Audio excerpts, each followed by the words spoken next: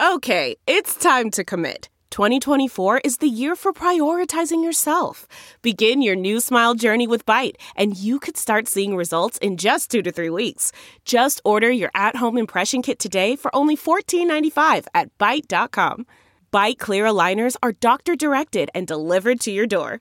Treatment costs thousands less than braces. Plus, they offer financing options, accept eligible insurance, and you can pay with your HSA FSA. Get 80% off your impression kit when you use code WONDERY at Byte.com. That's BYTE.com. Start your confidence journey today with Byte. You can host the best backyard barbecue when you find a professional on Angie to make your backyard the best around. Connect with skilled professionals to get all your home projects done well. Inside to outside, repairs to renovations. Get started on the Angie app or visit Angie.com today. You can do this when you Angie that. Hey y'all, welcome to the Girlfriend's Guide to Sports podcast. My name is Claire Coles, and this is your weekly update. It's Monday, October 18th. Let's start with the in case you missed it portion and then go on to what to watch this upcoming week in the world of sports. We have got a packed slate today, starting with some baseball, seeing as we're in playoffs. The exact opposite for basketball because season's about to start. Lots of college football and NFL, some golf, and some Olympic sports. So let's get started. So at this point, you should have seen the 4 teams that made it to the championship series for both the National League and American League. The Dodgers beat the Giants in a winner-takes-all Game 5 on Thursday in a game that was 0-0 until the 6th inning. Then both teams scored a run apiece in the 6th before Bellinger for the Dodgers had a game-winning single in the 9th to move them on to the National League championships. All the other teams that moved on to the championship series did so before Game 5 in their series. Sticking with the National League, the Braves won in another walk-off single in the 9th inning last night. If you're saying deja vu, that is right. This has happened twice. The Braves were down 4-2 going into the 8th when they tied the game. Rosario had a single to score in the bottom of the 9th. Austin Riley did the same thing for the Braves on Saturday's game after being tied 2-2 going into the bottom of the 9th. The Braves are now up in their series 2-0 against the Dodgers. In the American League Championship Series, or the ALCS, the Red Sox and Astros are tied 1-1 before they play their game tonight. Houston won Game 1 5-4, but Boston came out hot in Game 2, leading 8-0 after the second inning. They ended up winning that game 9-5. Both of those games were played in Houston, and the series moves to Boston for tonight's game and the next 2 after that. I will go over who plays when, but I'll wait till the what to watch this upcoming week part. Moving on to the NBA. Season starts Tuesday. First game of the season will be the Nets at the Bucks, followed by the Warriors at the Lakers. Now, following up on a story from last week, Kyrie Irving, that whole sitch, the Nets have announced that Irving will not play until he is eligible to be a full participant in games and season under the COVID vaccine requirements. So right now, he is out. I actually went ahead and put some WNBA news in here as the championship ended last night. Chicago Sky beat the Phoenix Mercury in Game 4 last night to win their first championship for the franchise. Candace Parker won MVP, and this is important because Candace Parker is actually originally from Illinois, who played at Tennessee and then went number 1 in the draft. She then won Rookie of the Year in 2008 and won a championship previously with the Sparks in 2016, but chose to come home to Chicago this past year, and obviously it paid off for her. And sticking with women's basketball for a moment, the NCAA has actually moved to expand the women's tournament from 64 teams to 68 teams. That would make it the same number of teams as the men's tournament, and the men's tournament has been that way since 2011. Along with this expansion, the D1 Women's Basketball Committee has also moved to use March Madness branding for the women's tournament as well as the men's. Now, you may remember from last year this being a big deal because the women's and men's tournaments were hugely different and there was a huge disparity on the conditions between those two tournaments. So that's probably why we're seeing this come up this year. Moving right along to college football, because there's a lot of football news this week. There were 7 losses in the top 25, and I kind of liked what I did last week when it was just, here's the gist of what you need to know from the big games that went on with the NFL. So I'm going to kind of do that again, but this time for college football. So Cincinnati won in impressive fashion, which is what they need to make an argument for the college football playoff as the season continues.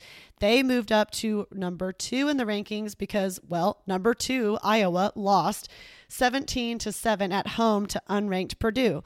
Purdue is now ranked. What a shocker.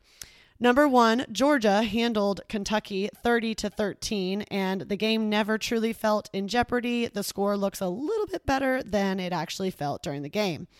Bo Nix finally seems to be putting it all together on the road with Auburn, giving number 17 Arkansas its 3rd straight loss. They are now unranked.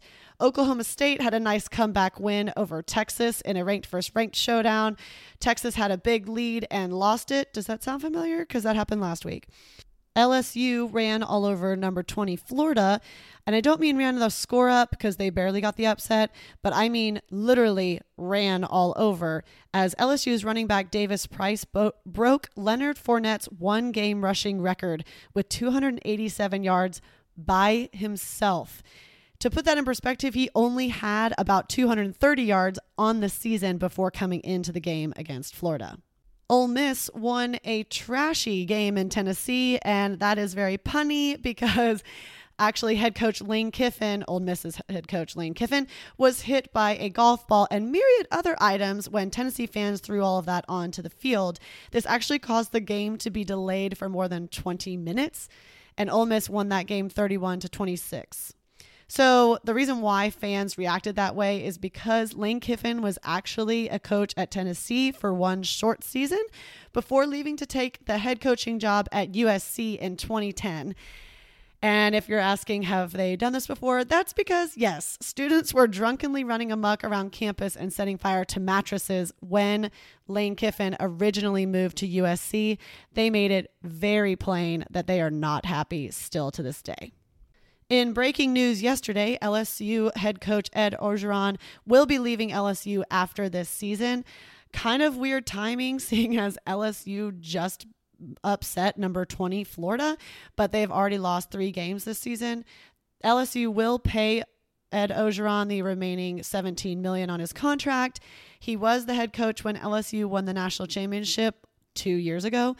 And then the last year has been one of the worst years since following a national championship in Power 5 history.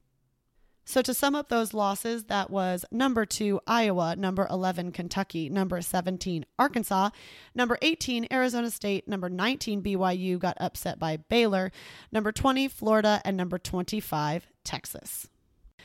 Lamar Jackson's number 8 is set to be retired at Louisville. He is only the second student to have his number retired after Johnny Unitas, number 16. It will be celebrated at the Louisville versus Syracuse game on November 8th. Week 8 has no ranked matchups, and 6 of the top 25 are on bye. So, and just because it looks like the weekend's going to be tame doesn't mean it always ends up that way. This week on Upset Watch for me, I have number 8, Oklahoma State, number 10, Oregon, number 12, Ole Miss, number 21, SMU, and number 25, Purdue. Game day will be at Oregon versus UCLA. In the NFL, we were on week 6, and that saw 5 games within a score and 2 games go into overtime. The Cardinals remain the only undefeated team, with former OU quarterbacks facing off this weekend, Kyler Murray for the Cardinals and Baker Mayfield for the Browns. The Cardinals got the victory there, obviously, 37-14. The Texans keep losing and losing badly, giving up a 31-3 versus the Colts. The Jags actually got their first win this week over the Dolphins, 23-20, with a last-minute 56-yard field goal. That leaves the Lions as the only winless team in the NFL.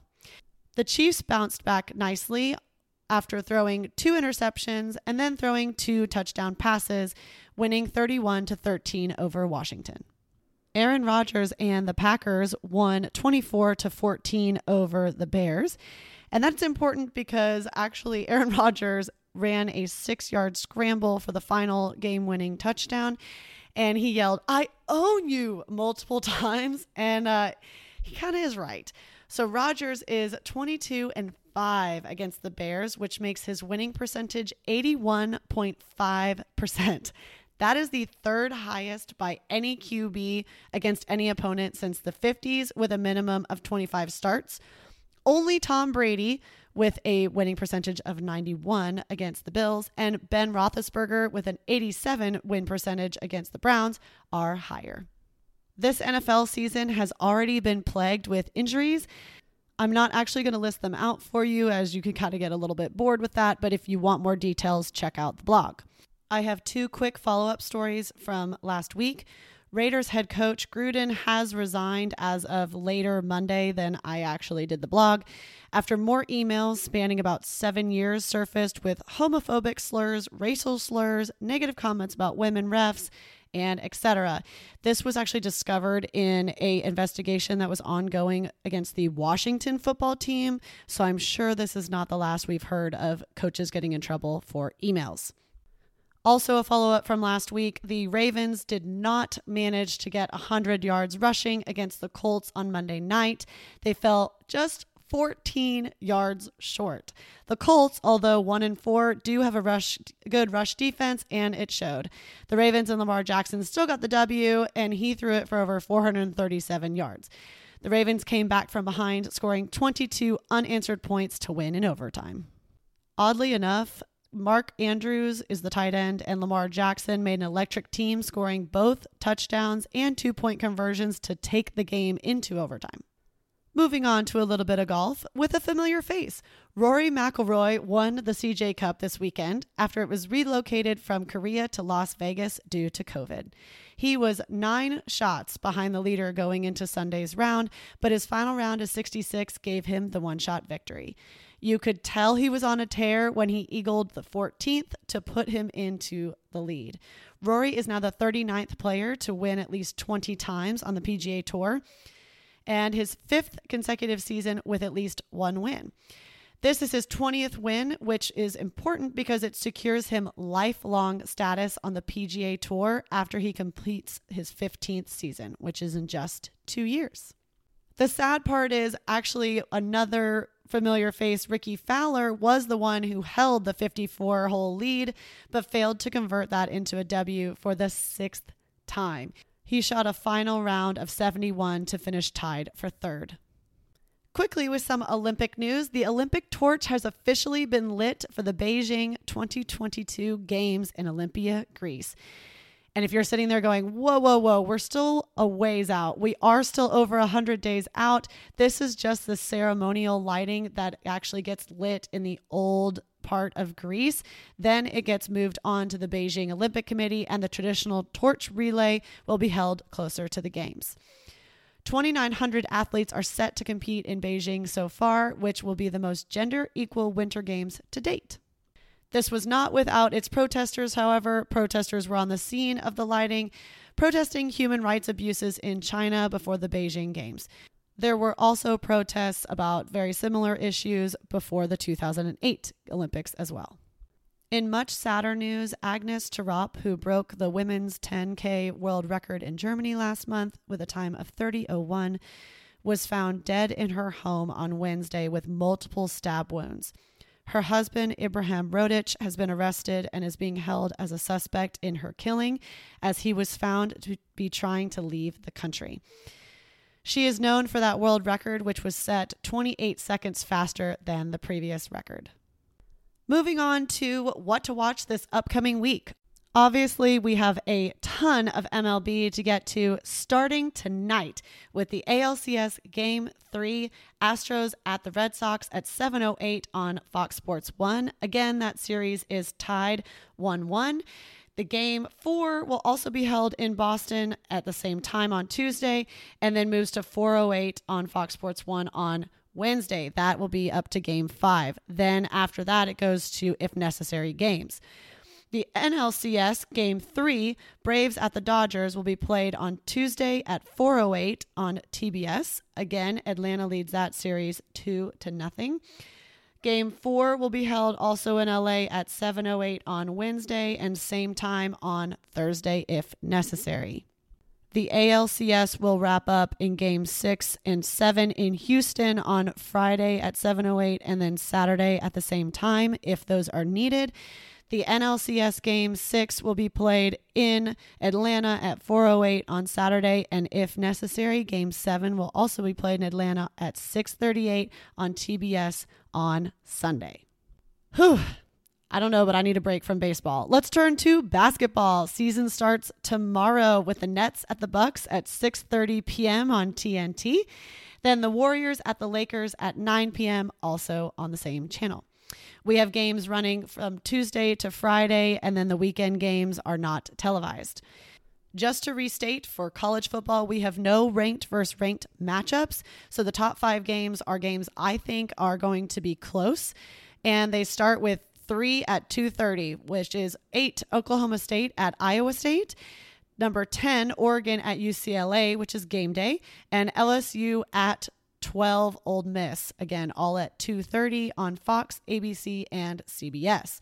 Then that night, we have USC versus number 13 Notre Dame. This is a typical rivalry game that happens every year on NBC.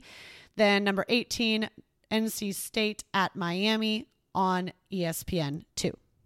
In the NFL, for Monday Night Football tonight, we have the Bills, who have been on a roll, at the Titans at 7:15 on ESPN. Thursday Night Football is Broncos at the Browns at 7:20 on Fox. We then have 6 games at noon, depending on your geographical location, on Sunday. And then we have 2 games at 3:05 on Fox and 2 games at 3:25 on CBS. The Colts at the 49ers at 7:20 on NBC. And then next Monday's Monday Night Football will be the Saints at the Seahawks at 7:15 p.m. on ESPN. Golf is going to be a little weird this week. We have the Zozo Championship, which is in Japan, and that will be played starting Wednesday night at 10:30 p.m. on Golf Channel and will run through Saturday night. We then move on to a little bit of motorsports because Formula One comes to the United States, and not only just to the United States, but to the great state of Texas. Yep, they race at Circuit of the Americas at 2 p.m., and you can catch it on ABC. We have some Olympic sports televised this week with gymnastics and figure skating starting Thursday through Saturday. And I'm actually going to touch on soccer. We have women's international friendly match for the United States against Korea on Thursday at 7 p.m. on ESPN2. And then we have 2 ranked versus ranked top 10 showdowns in the NCAA Women's League. Number 3, UNC versus number 1, Florida State at 7 p.m. on ACC Network on Thursday. And on Sunday, we have number 8, Duke versus number 1, Florida State. They've got a tough week at 1 p.m. on ACC Network. Whew. We have got a full slate with NBA coming back and MLB in playoffs with the ALCS and NLCS excitement going on. NFL and college football are in full swing. So we've got a lot going on. Check out the blog, The Girlfriend's Guide to Sports, for more details. And if not, I'll see you next week.